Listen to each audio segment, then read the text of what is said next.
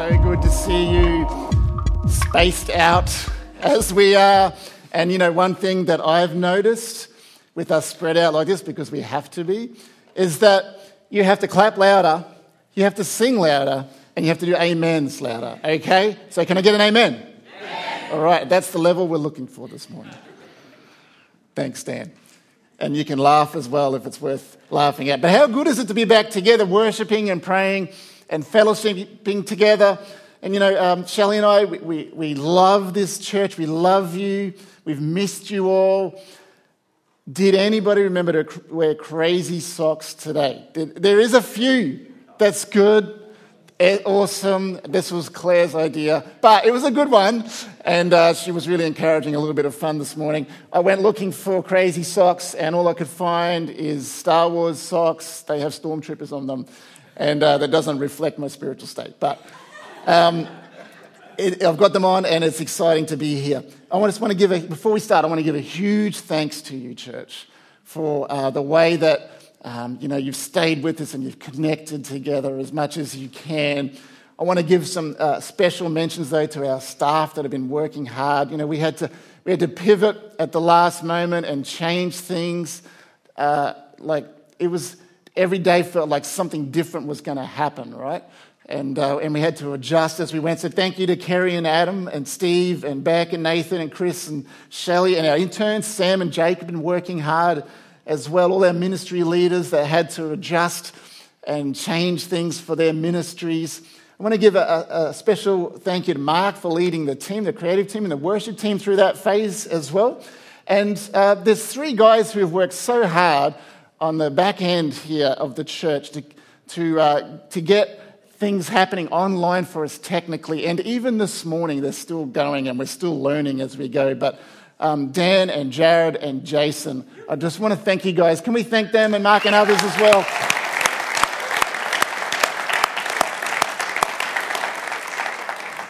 And for the elders, they've kept their enthusiasm for the vision that God has given us, and for all of you for joining us online each week. And for those of you at home, even today, joining us online, welcome to you. It's great that you can join us.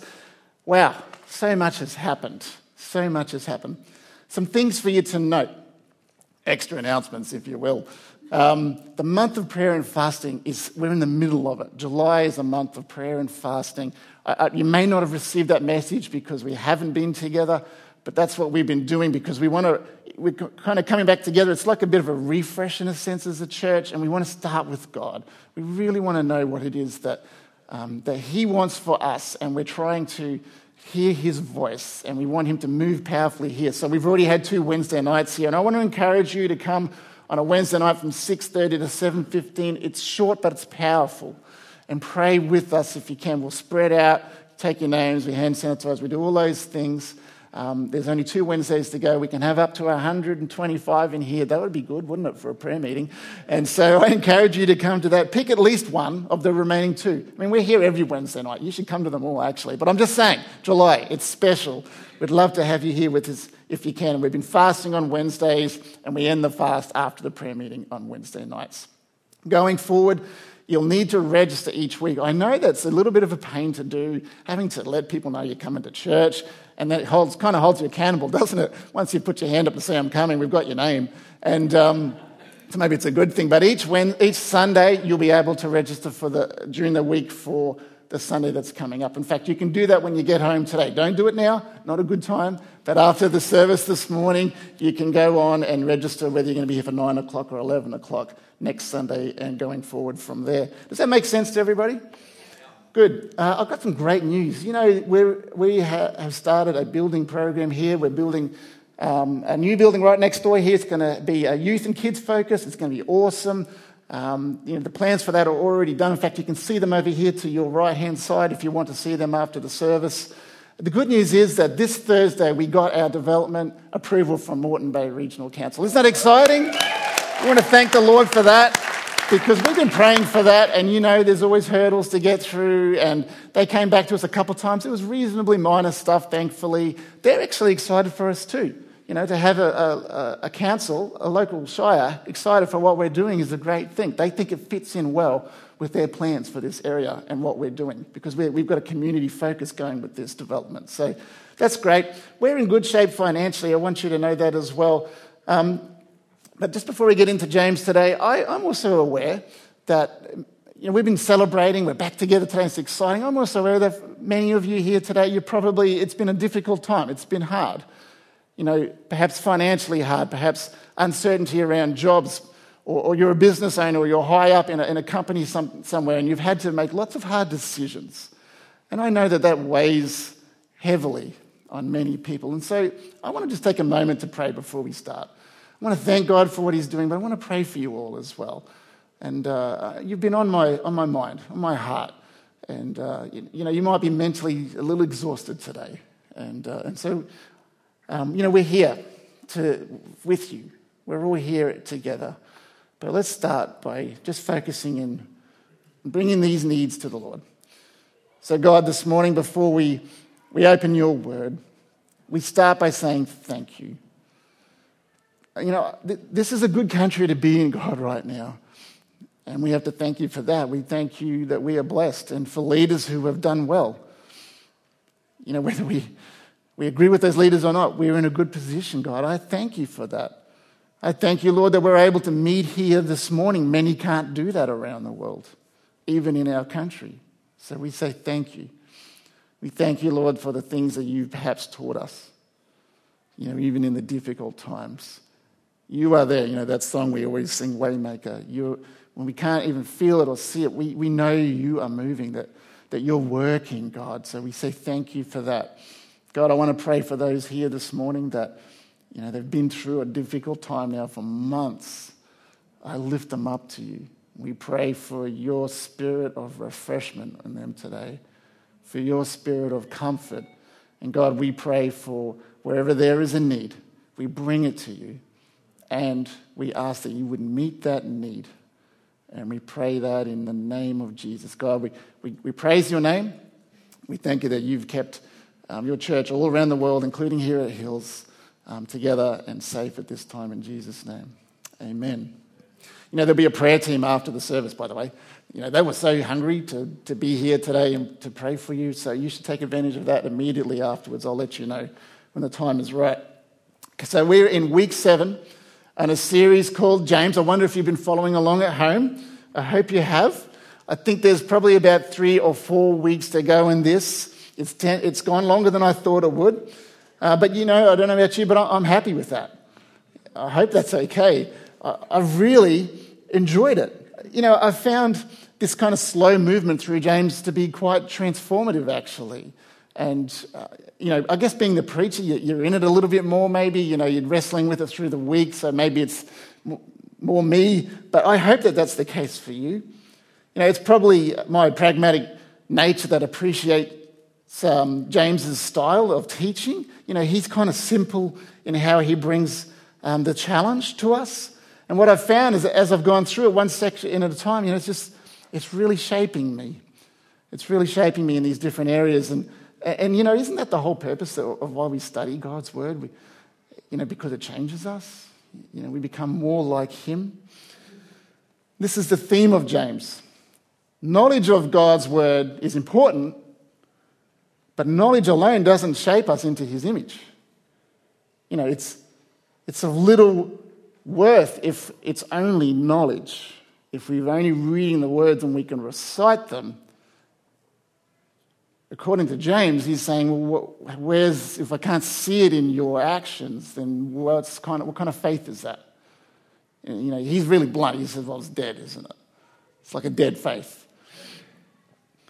I just want to make this point clear to you again. The original readers of this letter, they had come from a Jewish background. I know Paul would often write to Gentile churches. James he kind of had these new Christians who come from a Jewish background in mind when he wrote this letter. They knew God's moral law really well, and they lived it well. And yet he writes a letter to them, so he sees something missing, doesn't he? There's something lacking in their faith. So all throughout James, there's this call for those to love people perhaps more, to see people who are less fortunate than us in a new light, for the fruit of the Spirit to be evident in every part of our life.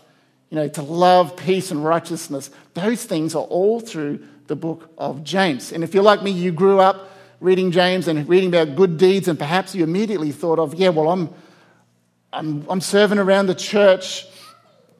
Morally, I'm right. I come to church on Sunday. I'm tithing. I'm doing the good deeds, and all those things are good deeds, by the way. They're important. But when you read James slowly, you see this theme that there's a life transformed. There's a character change that happens when we encounter the risen Christ, and it's revealed. People around us can see it. And if you've grown up in the church like me, this is a good letter for us. It's written to us to challenge us about how our faith is revealed to others, and maybe it asks us to have a good look at where our faith sits here, the transformative heart that's supposed to take place. So the question I've been asking each week, if you've been following me along online, is do the people around you know that you love Jesus? From your actions and the way you speak to people and the things that you do. Not just your declaration of faith, that's important, but by how you practically love the people like Jesus called us to do. Do the people around us see that? Because if people can't see that evidence, James is saying, again, his words, not mine, he says, your faith, maybe it's dead. It's not faith like you think it is. Gone very quiet in here today. Remember I said, that's good, okay. Loud amens are okay. Let's get into this passage. James chapter 3. Last week we did the first section of chapter 3. We're starting at verse 13 today. So here's what he says. If you are wise and understand God's ways, prove it by living an honourable life, doing good works with the humility that comes from wisdom. But if you are bitterly jealous and there is selfish ambition in your heart, don't cover up the truth with boasting and lying. For jealousy and selfishness are not God's kind of wisdom. Such things are earthly, unspiritual, and demonic. James often, he's blunt on these things. You remember last week or the week before, whenever it was, he says sometimes the things that come out of your mouth, they're straight from hell. And this morning he's saying these things, jealousy and selfishness, are demonic. For wherever there is jealousy and selfish ambition, there you will find disorder and evil of every kind. But the wisdom from above is first of all pure. It is also peaceful, peace-loving, gentle at times, and willing to yield to others. It is full of mercy, the fruit of good deeds. It shows no favoritism, and it's always sincere. And those who are peacemakers will plant seeds of peace and reap a harvest of righteousness. Good stuff, isn't it? They often say James is a book of wisdom. It's actually kind of hard to preach from it sometimes because he jumps around a lot. It's like Proverbs in some ways. Lots of great little golden nuggets. Trying to link them together is my job. All right. Today's message is called the measure of true wisdom. And when you consider those around you, who do you think of as wise? Who are the people?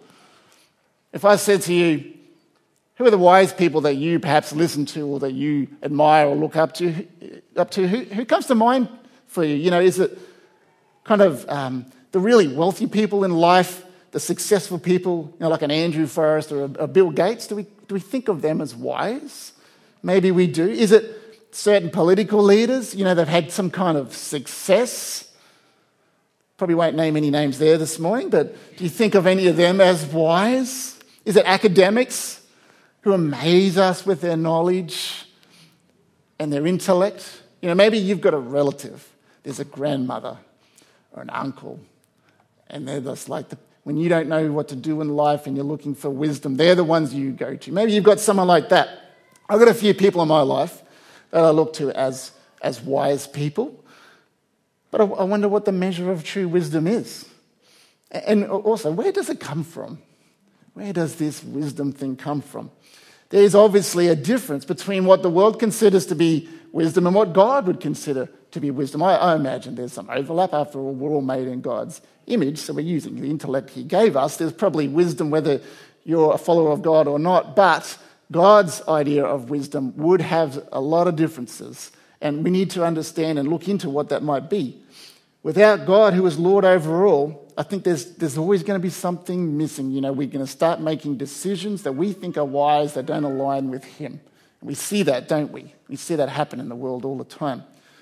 But I like what James says at the very beginning of verse 13. He said, if you are wise and understand God's ways. In other words, the first measure of true wisdom is understanding God's ways. That seems pretty obvious. It's where wisdom begins, but in no way is where it ends, because understanding is the first and very important thing to do. But as we know, faith is more than words, right? So wisdom's going to be more than just understanding God's ways. But we're going to start there. If I want to truly be wise, you must start by deeply understanding God's ways.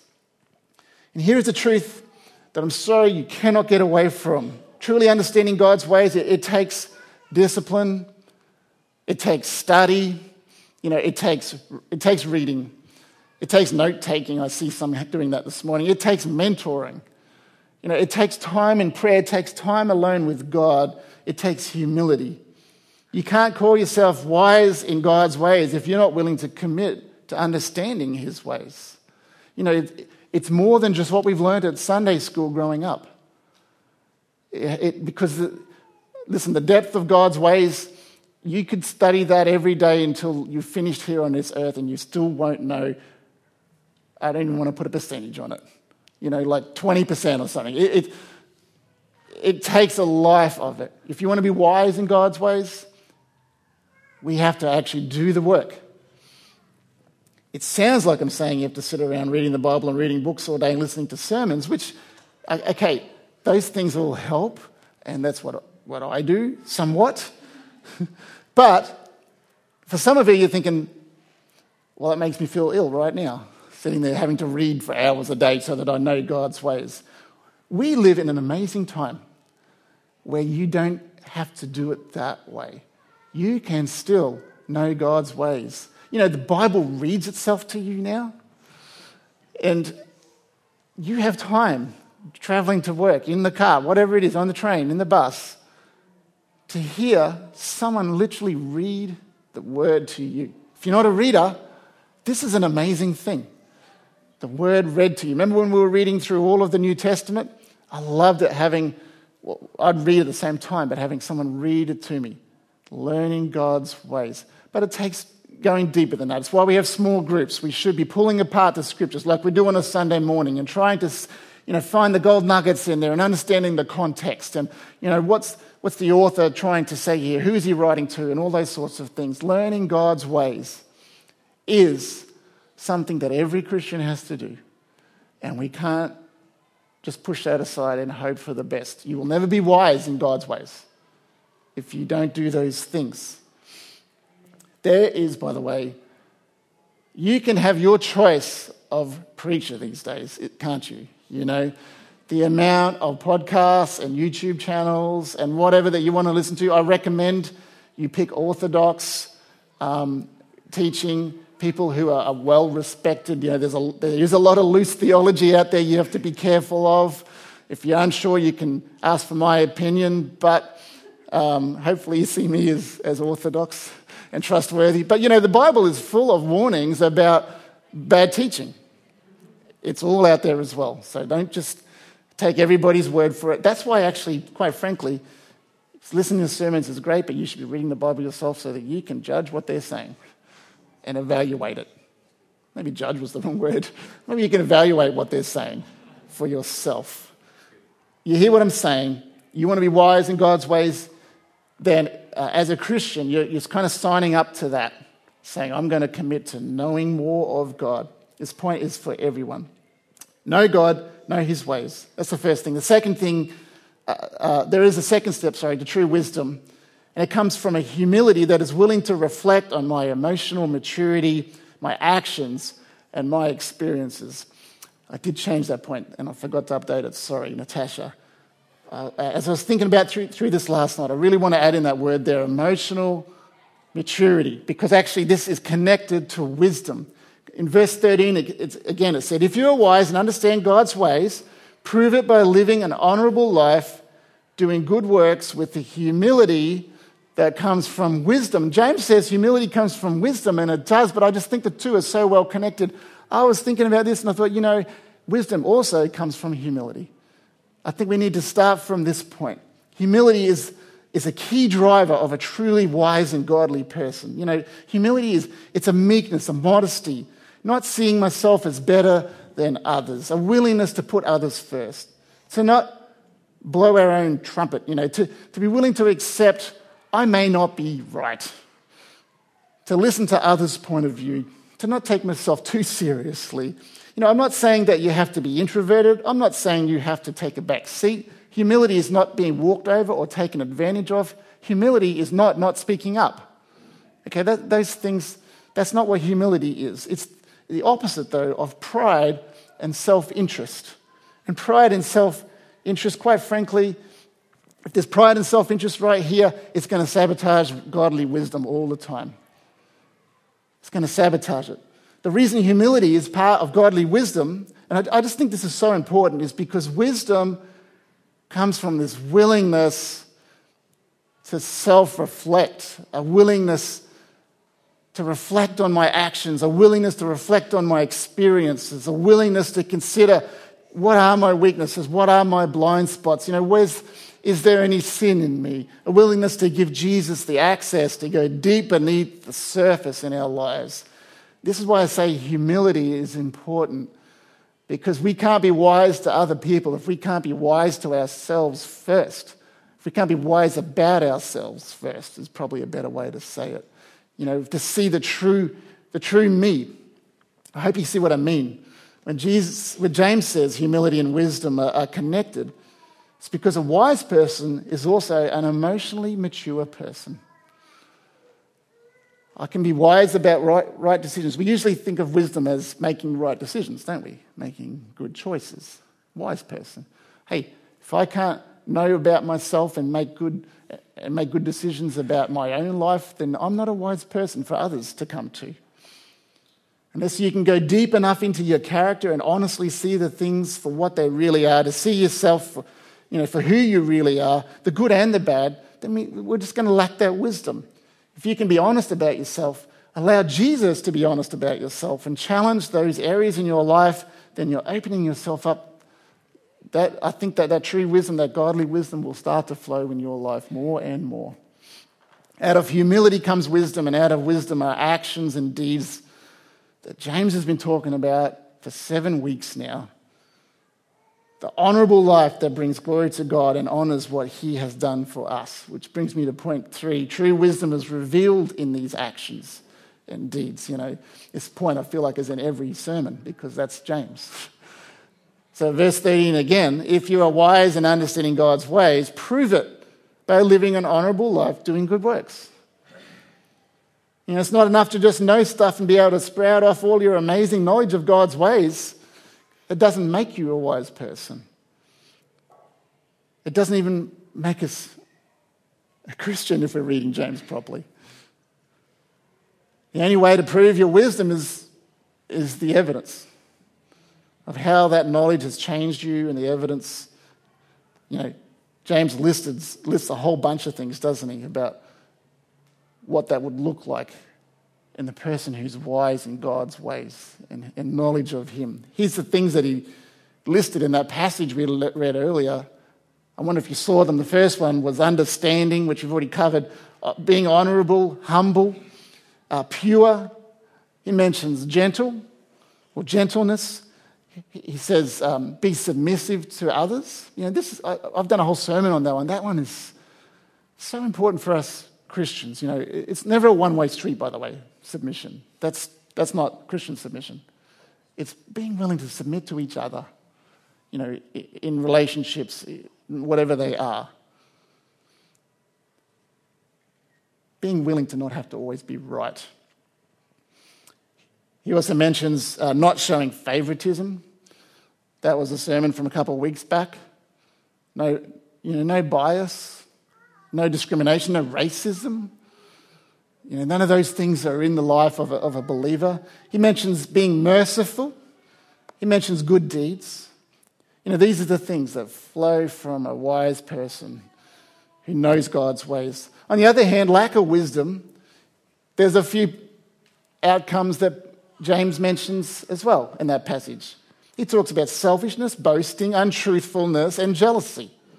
Some of the things, they might not sound like you, but sometimes we have to look at those words really hard and think, well, is there any of those things in me?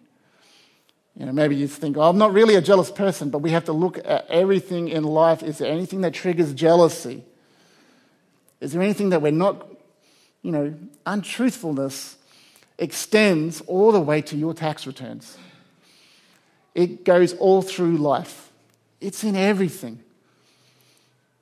James says these things are earthly, they're unspiritual. And again, he even says, remember that the word he used was demonic? Those kinds of deeds are influenced by Satan himself. And that's how ungodly they are. Verse 16 says the outcomes of that kind of living is disorder, division. There's harm and abuse and suffering that comes from those things. The outcomes of godly wisdom and all of its associated actions, according to James, he says right at the very end of that passage, is peace and a harvest of righteousness. A harvest of good is what comes out of a godly, wise person. I just want to have a little side note about this idea of peace. Because it's important to know keeping the peace, it's not just about stopping the wars and arguments. Those things, we don't want those outcomes. Keeping the peace is not ignoring problems or difficulties. If you've got that stuff in your family, in your organisation, if it's even in the church, keeping the peace is not pushing aside difficult things and hoping nothing bad happens. That's not actually a peacemaker, by the way. Running away from those things, they will always come back probably worse. Sweeping things under the carpet is not peacemaking. Ignoring the elephant in the room is not peacemaking, because if we don't lovingly confront our difficulties and our conflicts, even with us, whether it's blind spots or someone else's, they almost always blow up later, and they destroy families, they destroy organisations, they destroy churches. So letting those things just go because you think that's keeping the peace, you're not actually keeping the peace. Peace loving is not just stopping arguments. Peace, in the context that Jesus and James often talk about, is not avoiding or shutting down problems at any cost. Peace most often used in the Bible, the Hebrew word for it is shalom. Has anyone heard that word? Shalom, everyone thinks it just means peace. It has a much deeper meaning than that. It's not just about no conflict. It means wholeness. Shalom means wholeness. It actually means healing. It means completeness. It means harmony. This is the kind of peace that comes from God, that we are sowing when we are wise in God's ways and living his ways. Imagine if the entire church around the world, the hundreds of millions who knew the ways of God so well that we lived out, that shalom in the world. Peace, wholeness, completeness.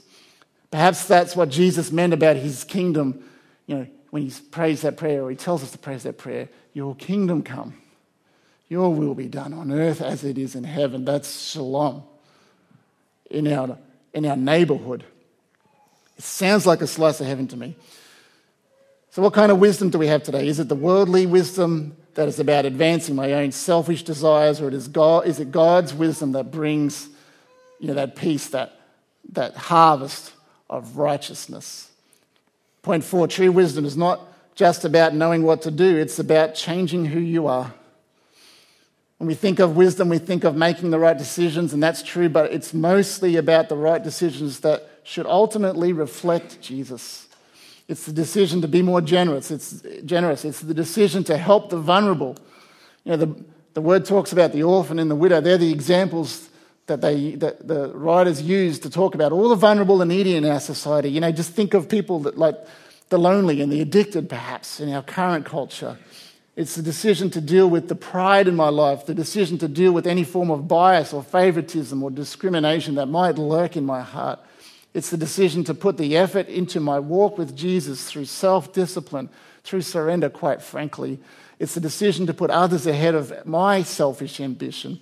It's the decision to work hard at loving those who are hard to love and to honor God through living a life of holiness and purity. These are the decisions of a wise person who follows Jesus, because they're the decisions that change us to be more like him. That's wisdom. That's a wise person. When you think that person, that they remind me of Jesus. They're a wise person. So who wants more godly wisdom today? You have to do it louder. Good. I've got good news. Yes, you've got to put in the discipline and hard work. I've given you 4 points on that. But God stands ready to help you. That's our God. He calls us to follow him with everything we have, and he's there to pour into you everything you need. Point 5 is true wisdom comes from humbly submitting to God and asking for more of him, because right back at the beginning of James, in chapter 1, verse 5, he said, if you need wisdom, ask. Ask our generous God, and he will give it to you, and he won't rebuke you for asking. You know, God is generous with wisdom. That's what I'm getting out of that verse. He's generous with it. Big dollops of wisdom ready to come our way. He stands ready to change my heart and my mind where we need it the most. And so I just invite you, in faith today, ask for wisdom like James says. You know, like Solomon did. What was the one thing that pleased God the most was when James didn't ask for wealth and riches. He just asked for God's wisdom in him. It's an awesome thing to ask for. So I'm going to pray for us all today. And I'm going to invite you to be prayed for even afterwards by the prayer team if you want extended prayer. You know, they're here to pray for you for any needs you have. But if you want to be prayed for wisdom, godly wisdom in a particular area in your life or in general, oh God, I want to be wise in your ways. I want it to reflect in how I live. Get that prayer today. I ask you to do it. They'll pray for you. So I'm going to invite you to stand with me now.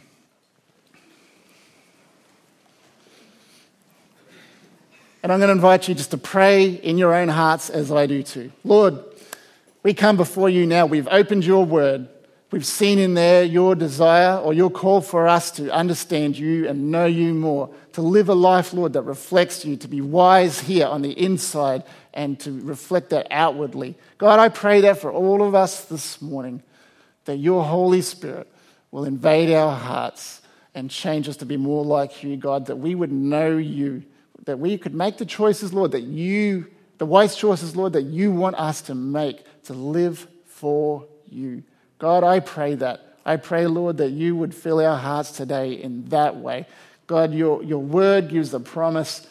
You said, if we need wisdom, ask you because you're generous and that you will give us wisdom. So this morning, Lord, for everyone standing here, praying this prayer along with me, I pray for your wisdom now in our minds and in our hearts. Fill us this morning, God, we pray, that we would know how to live for you, to make wise choices, all the way from how we live our life to how we love and serve others. Those kinds of wise choices. Lord, I pray for that this morning. And we know you won't rebuke us for asking. We know, Lord Jesus, that this is something that you desire in us. We hold on to these words this morning. And God, we're going to receive them in faith now. I want to leave here today, God, knowing that we've asked and that you have answered. Lord, that this morning that we would know more of your wisdom in our life. God, help us now to steward it for your purpose, for your kingdom's purpose, for your glory, Lord, for blessings in your kingdom, not so much in ours, Lord. We pray that you would put us to good use, that we would be good and faithful servants. Thank you that you are a generous God. Amen.